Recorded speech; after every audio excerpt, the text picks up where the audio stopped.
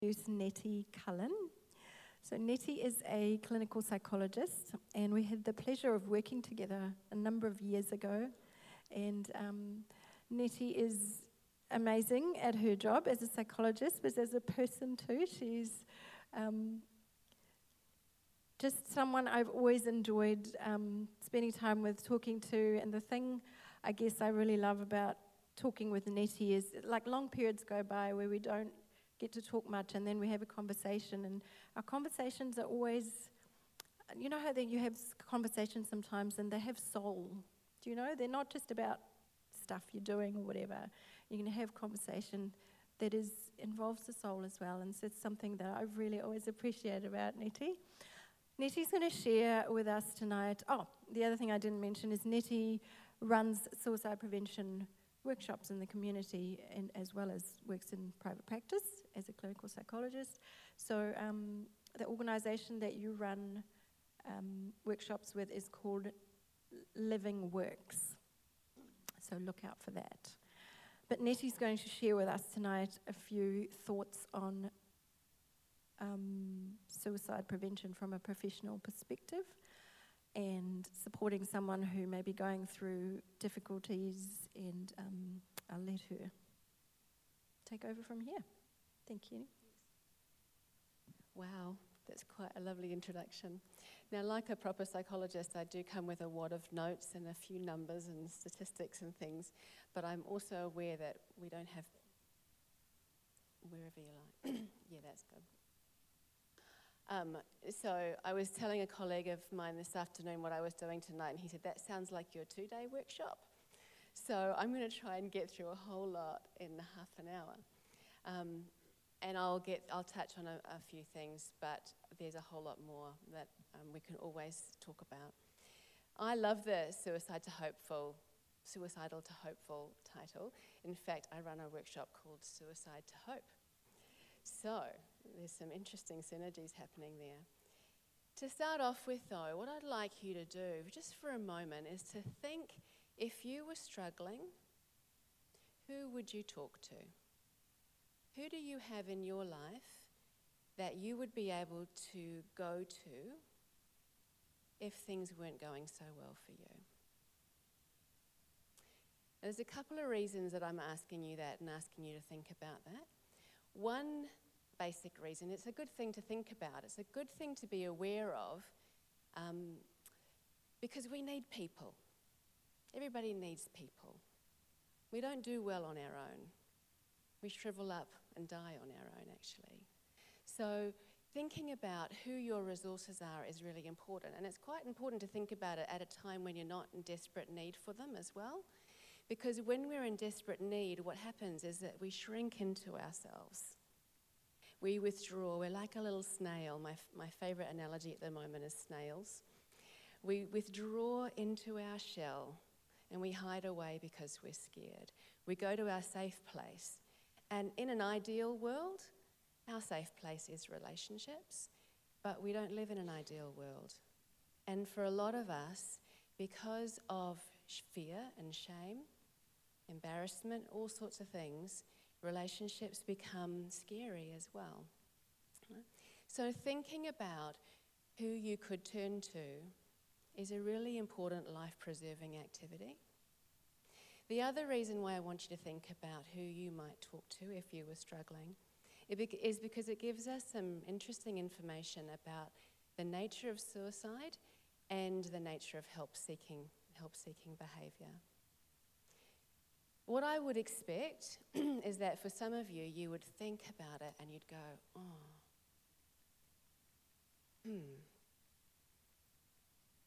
It's not as simple as asking somebody for a cup of sugar. It brings in some very different dynamics. Who am I prepared to share my heart with?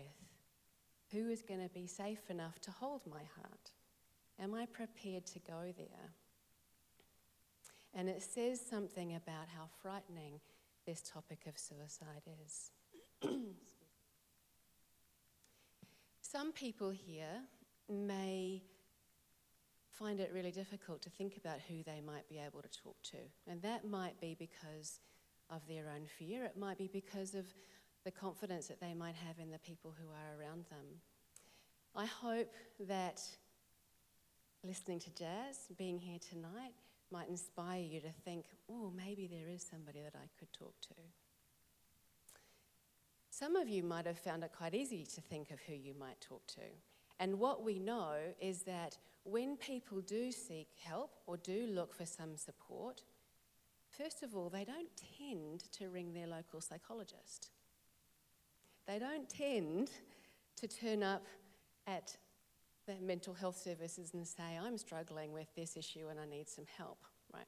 What they tend to do is think about the people in their community, their friends, their family, caring people that are part of their daily lives, right? Our communities are our resources, right? People might eventually see a psychologist, but first and foremost, our community is where we can get our sustenance for, and we can be sustenance for people in our communities. And so it's important that we're resourced. So, that's why we're here, obviously, right? We're here because we're concerned about the safety of people in our community. We're concerned about the 668 people who took their lives in New Zealand last year. Many of you, like Richard said earlier, will have had an experience, a story about suicide. I would be surprised, actually, if there's anybody in this room who didn't. And those stories impact on us. They influence us in lots of different ways. For many, and probably for a lot of you who are here, it motivates us to want to be able to do something. Often in the face of suicide, we feel helpless. We feel ill-equipped, we feel unsure, uncertain about what to do, and we'll look for learning and understanding and information and resources to help us feel more able to do something. But it also triggers a lot of emotional responses. Sometimes it triggers responses that make us want to go away, make us want to withdraw, make us want to avoid things that make us feel scared and confused and uncertain and lost.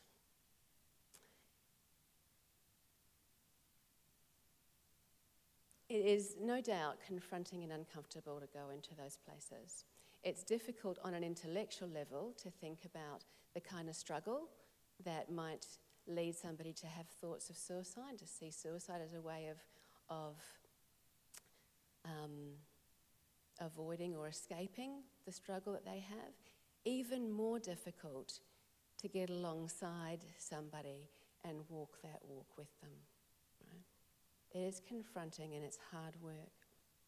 It goes against our instincts, actually. The traditional literature around suicide intervention used to talk about warning signs, right? What do you do when you see a warning sign? Usually you back away, right? So I like to think the language that we use in some of our workshops is we talk about invitations. We talk about the kinds of things that people might be saying or doing, the messages that they might be giving us that we can see as invitations rather than warning signs. It's an opportunity to get involved and get alongside somebody.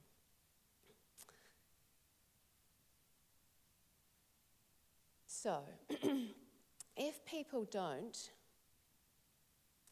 necessarily turn up at their mental health professional's doorstep and say, I'm struggling with thoughts of suicide, can you help me? The difficulty is actually how do we identify. Now Edwin Sneidman is like a really famous person in suicide intervention, right? None of you have heard of him probably, but he was the first person to talk about, or he started developing theories around suicide, and he said the problem is the bottleneck, and I love that analogy, the bottleneck is not services, because we know services aren't perfect, but we know from what Jazz has just said, if you get there and you do the work, it can be really useful, right? The difficulty is getting there. The difficulty is being able to identify when something's not going right and being able to engage and connect, yeah? So engagement, identification is the issue. Now we know Statistically, it's an interesting process to go about trying to find these numbers, but you're just going to have to trust me on this one because I'm not going to go into the data to tell you how we arrive at this. But we estimate that in any 12-month period, 1 in 20 people will have thoughts of suicide. So there's 20 people up here.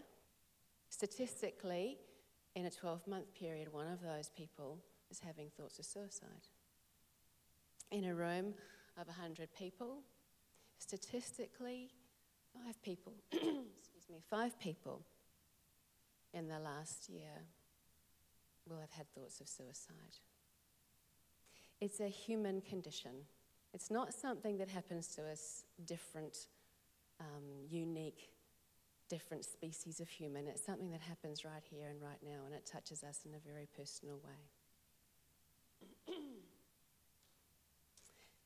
And yet it remains one of the most taboo topics in our society. It remains one of the things that we're most scared to talk about.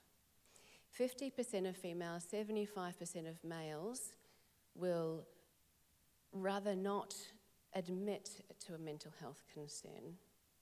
They don't want others to know about that because of the shame and stigma. Around 50%, again, it's a little bit more for females, a little bit less for males, but around 50% of people will hide it from their friends because of shame.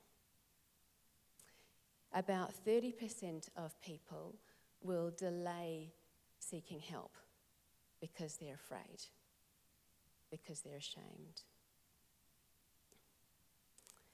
And it's because of the attitudes that we hold about suicide. We struggle to understand why. We grapple, we cast about for explanations. And in an attempt to make ourselves feel better, usually, we come up with some explanations that will usually distance ourselves from the intensity and the confrontation of that human struggle.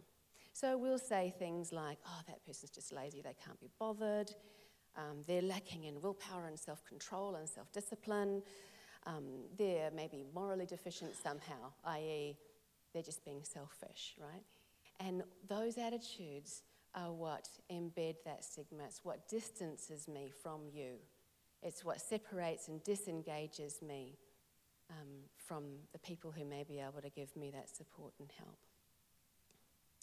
The reality is that people kill themselves because they're in unbearable pain.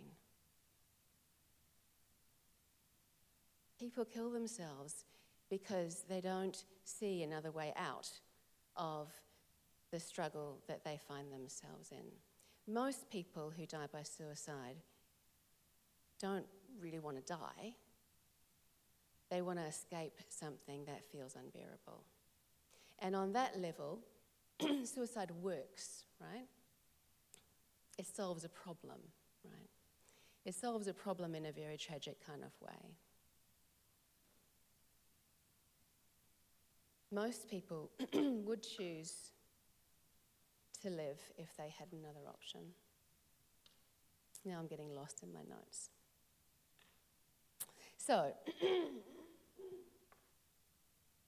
the difficulty is that because of this stigma and taboo that I'm talking about, most people don't say openly, like I said, that they're thinking about suicide.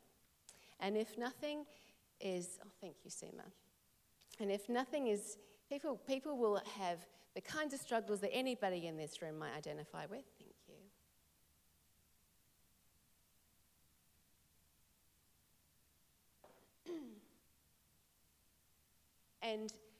And for individual reasons, suicide becomes an option. It becomes seen as a solution to whatever it is that's going on for that person.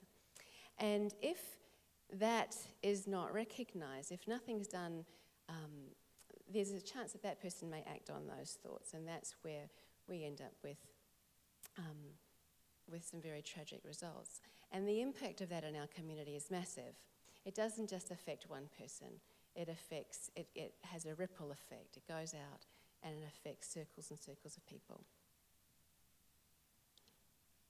I'm completely lost. So the difficulty is that this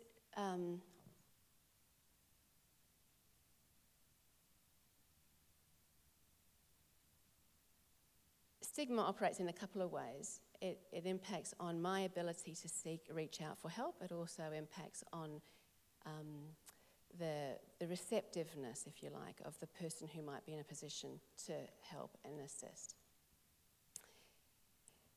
I'm going to skip that one. So if 1 in 20 people are having thoughts of suicide in any 1 year, how do we know? If people aren't going to come and tell us, if people aren't going to openly and explicitly say they're struggling, how are we going to know? How are we going to be in a position to support people who are struggling, right? And if they're not going to tell us, if they're not going to be able to say openly, explicitly, how are we going to pick up these messages? Now, what I am convinced about is that people do tell us. People do tell us in the only ways that they know how. They tell us in the way that they present, they tell us in the things that they might be talking about, if we know how to listen.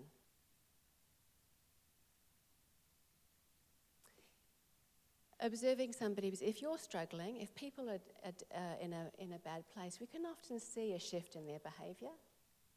So observing somebody's actions, if we notice a withdrawal, if we notice moodiness, if we notice carelessness, if we notice shifts or changes in somebody's behaviour, it can make us wonder.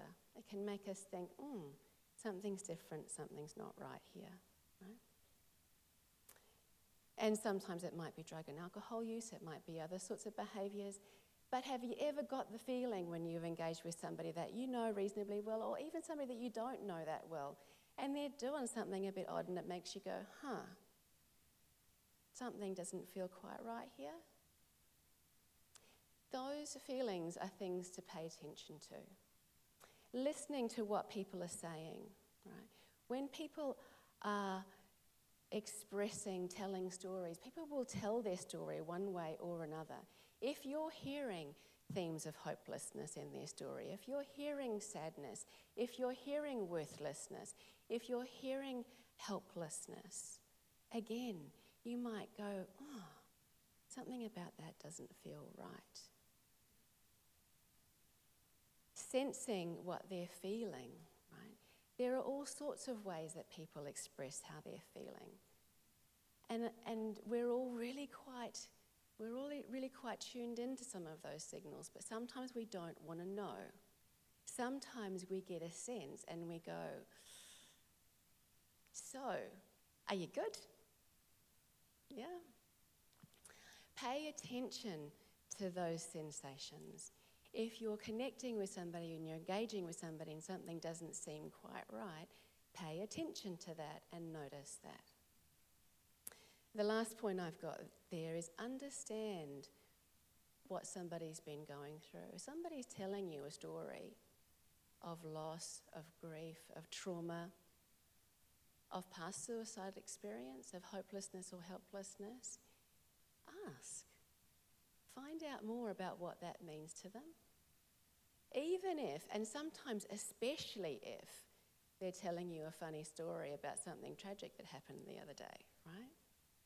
The funny, the humour can be a way, again, of diluting the intensity of something that somebody might be experiencing. And so I'll say maybe, gosh, you're laughing, I'm laughing, but this is not funny. Tell me more. The answers you get will depend on the questions you ask. Right? Be curious, be open, be willing and eager to understand more about what's going on for a person. I could ask a question like, things aren't, I could lead my questions in saying, you're not thinking about doing something stupid, are you? That's going to influence the answer that I get, right? No, of course not. That would be stupid. If I'm concerned about somebody, the only way that I'm going to know if suicide is what I'm dealing with is to ask them directly and openly. Yeah? Ask somebody directly and openly about thoughts of suicide in a way that encourages openness, A big fear that we have in our society and in our community is that if I ask somebody about thoughts of suicide, I'm going to put the idea into their head. Yeah? I don't want to put that idea in somebody's head. I don't want to bring that out on the open. But what we know from the research is that it's very likely that the thought was in their head already. Asking them the question doesn't plant it in their head. Them telling you about what's already there brings it out into the open. And then it's something that we can work with. If it's buried inside my head and I can't talk about it and I can't get it out, we can't work with it. There's nothing we can do with that, right? So ask openly and directly about suicide. Be unambiguous. And the message that you give there is one of destigmatizing. It's saying, we can talk about this. I'm not afraid to talk about this. We can together tackle this topic. Even if inside I'm going, oh my goodness, I can't tackle this topic, right? But give that message that this is an okay thing for us to talk about. In fact, it's a really important thing for us to talk about. So, it's stuff like, I've noticed that you've been acting differently lately. I've noticed that, you seem really sad, and I'm worried. Sometimes when people get really, really down, they sometimes think about suicide. Have you been thinking about suicide?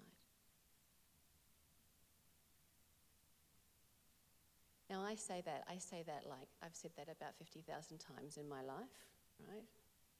So it rolls off my tongue, but it's the kind of thing that you have to practice. You have to kind of get used to trying on that pair of shoes and walking around in them. So my challenge to you, go home and think about it, but practice it. Practice it. Practice it in the mirror. Practice it with your dog. Practice it with somebody that you care about, because it's one of the most powerful questions that you might be able to ask somebody. And it gives them permission to talk about something that is unspeakable, unbearable, and it lifts the stigma. What I've seen on the faces of people has been in the literature called a guilty relief, a look of guilty relief. When you ask somebody if they're having thoughts of suicide and they go, oh my goodness, finally I can start talking about what I've been holding so deeply and tightly inside of myself all of this time, right? I've seen people smile with relief as they finally discovered that here's a space where I can talk about what's happening for me. And this is ultimately what people need. I was thinking before I came here, what would be the one thing I'd want people to walk away with? And if there was one thing I'd want you to walk away with, it's about making authentic and genuine connections with people. And in doing that, we provide a space. We provide a space for people to be and tell their story. And in terms of crisis and risk, somebody telling their story has the most profound impact on risk. You'll see somebody with an intensely kind of knotted anxiety and stress and being able to talk about it. And I'm sure you can imagine, you've experienced this in other areas, whether it be in the area of suicide or whether it be in the area of some other problem that you've had to work through. What does it feel like when you've had a chance to talk it out with somebody? It feels different, yeah? So what people need is to talk about what's happened, to talk about the impact that those things have had on them, the meaning it's had for them, why suicide is a solution for them now. What is the struggle that they're going through? Now, I love this quote. Are there human connection points where quietly you can say to people, can you help me understand this? Can you help me understand this? And in understanding you, I provide a space for things to shift, for something fundamental to change. So what does talking do? Working through that ambivalence, working through that confusion and uncertainty and fear, gaining perspective. Like I said before, when we're all shrunk into our survival brains and we can't see the wood for the trees, we're actually inside our little snail shell, we can't see the hope. We can't see anything beyond our current pain and anxiety. But when we provide the space, we provide that opportunity for the unraveling and the perspective. The power of somebody listening without pushing to find a solution is profound. Why do we push to find a solution? Because we're uncomfortable sitting in that space with somebody usually. Usually we want to say, let's talk about something positive, you've got so much to live for. When actually what they need is to be able to be understood.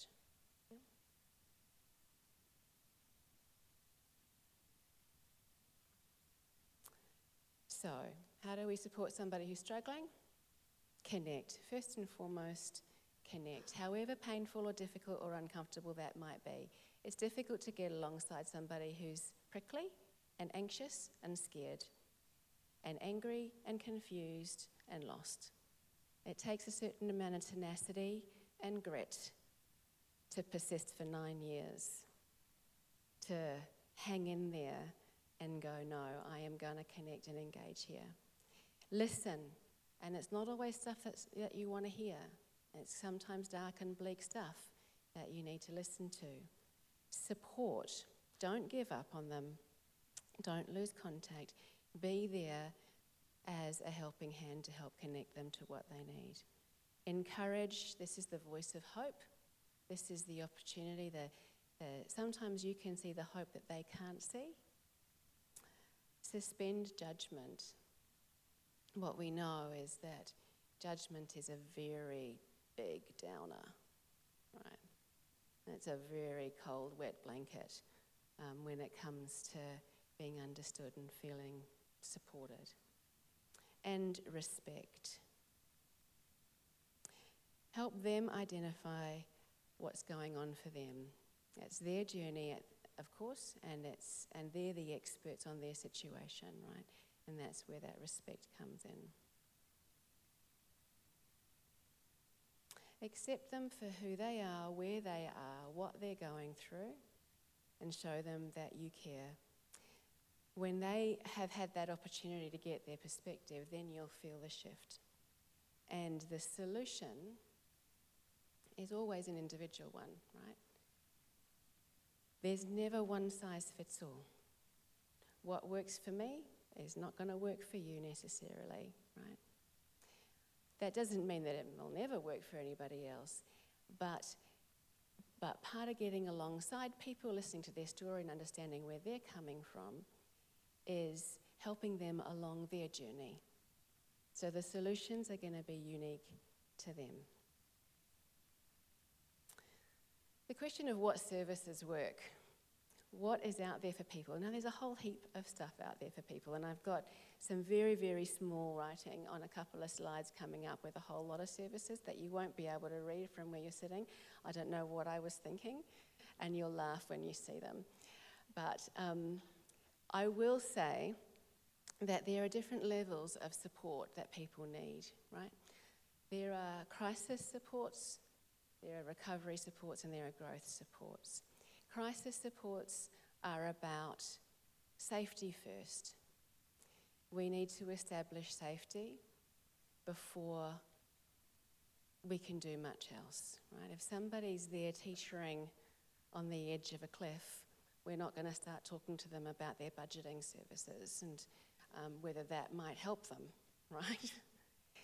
That might be something that is a really important part of their story, but in that moment, on the edge of that cliff, metaphorically or physically, safety comes first. So crisis services and crisis intervention is about supporting that immediate need for safety. And if somebody's not able to keep themselves safe, if you're not able to keep yourself safe, that's when you need a particular kind of support that's going to help keep you safe in that moment. You need the hand reaching into your back and pulling you back. Okay? But once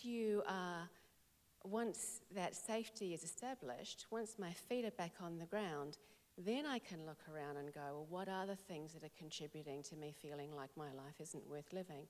And if it is my finances, then budgeting support could be really helpful, right? What do I need to do to address things in my life that are the reasons or the things that feel unbearable for me? And this is what I'm thinking about when I talk about recovery. So what are the issues that somebody's facing? And this is where our resources are broad ranging, and they relate to all sorts of things that people might be struggling with, from sexuality to drugs and alcohol to parenting to sleep deprivation to illness to gambling, all sorts of stuff. It could be absolutely anything, and that's part of that individual story. Now, the thing that I love about this work is that it doesn't have to stop there. We don't have to stop and settle for getting back to where I was before the crisis. And what I love about this work is that crisis is an opportunity. Crisis presents us with a chance to become more than we were before the crisis. And I think that we heard that story so beautifully in Jazz's story here, is that I've heard people say, I know I wouldn't want to go through this again, but I'm glad that I did, because I'm a better, more whole person than I would have been without this experience. And that's where some of our growth work can happen.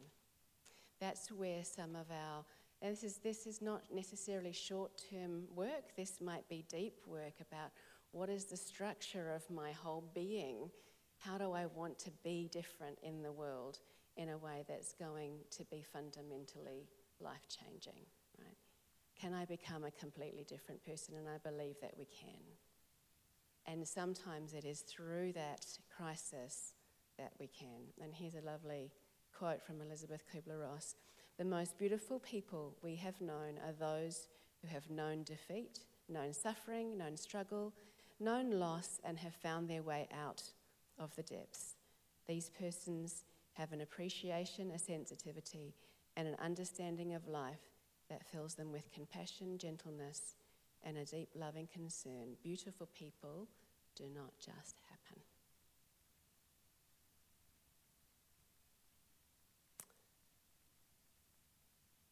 Here's a couple of support groups for people bereaved by suicide. If you want more of this information, just come and see me after, because here is the little writing. Right? And I will say at the very top there is 1737, right?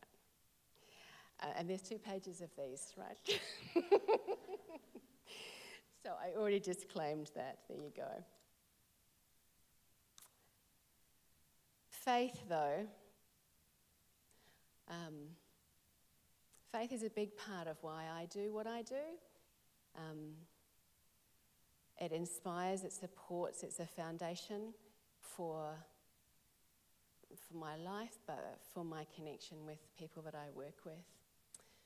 The fundamental fact of existence is that this trust in God, this faith, is the firm foundation under everything that makes life worth living. It's our handle on what we can't see. Hebrews 11:11, the Message translation. And that's, I think it's beautifully illustrated in that letter to my suicidal self. The things that we can't see. It's faith is a resource. Hope is a resource. If we can find a way to connect with that hope of the stuff that we don't know, the stuff that we can't see in the here and now, it can be that lifeline. The last thing I'm going to say is that supporting other people in their journey is in some ways quite simple, forming that connection and listening, but that is in other ways incredibly complex and hard. And so what is really important, and I put this hand here at the end, is that we must take care of ourselves. And I ask people to go away and think of 5, one for each of your fingers, resources and supports for you to be able to hold on to that nurture and nourish yourself. Because we can only support people around us if we're taking care of ourselves. Thank you very much.